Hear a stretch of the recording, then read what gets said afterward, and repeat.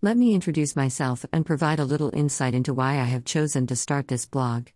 I'm Hannah, with a H. When I was a child, my auntie would consistently mispronounce my name as Anna, and I would feel the need to correct her each time. There's no relevance to that insight into my childhood other than it being where my domain name was derived. I'm 36, knocking on the door of 37, and a mother of 3, my youngest being from my most recent and arguably most damaging relationship, although the relationship with my eldest two's dad was almost on a par but in a much more obvious way.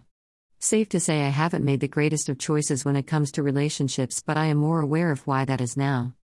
Having recently been discarded after an almost 3-year relationship, if you can call it that, with a narcissistic sociopath, 3 things became apparent to me. 1, it wasn't until after the relationship had ended that I realized the abuse I had endured and I finally saw the real person behind the bravado he displayed. 2, this type of abuse is more common and less spoken about than I ever realized, and I don't think people are aware of it until they have experienced it. And 3, unless you have experienced narcissistic abuse, it is near impossible to comprehend how it leaves you feeling and the effect it can have on your mental health.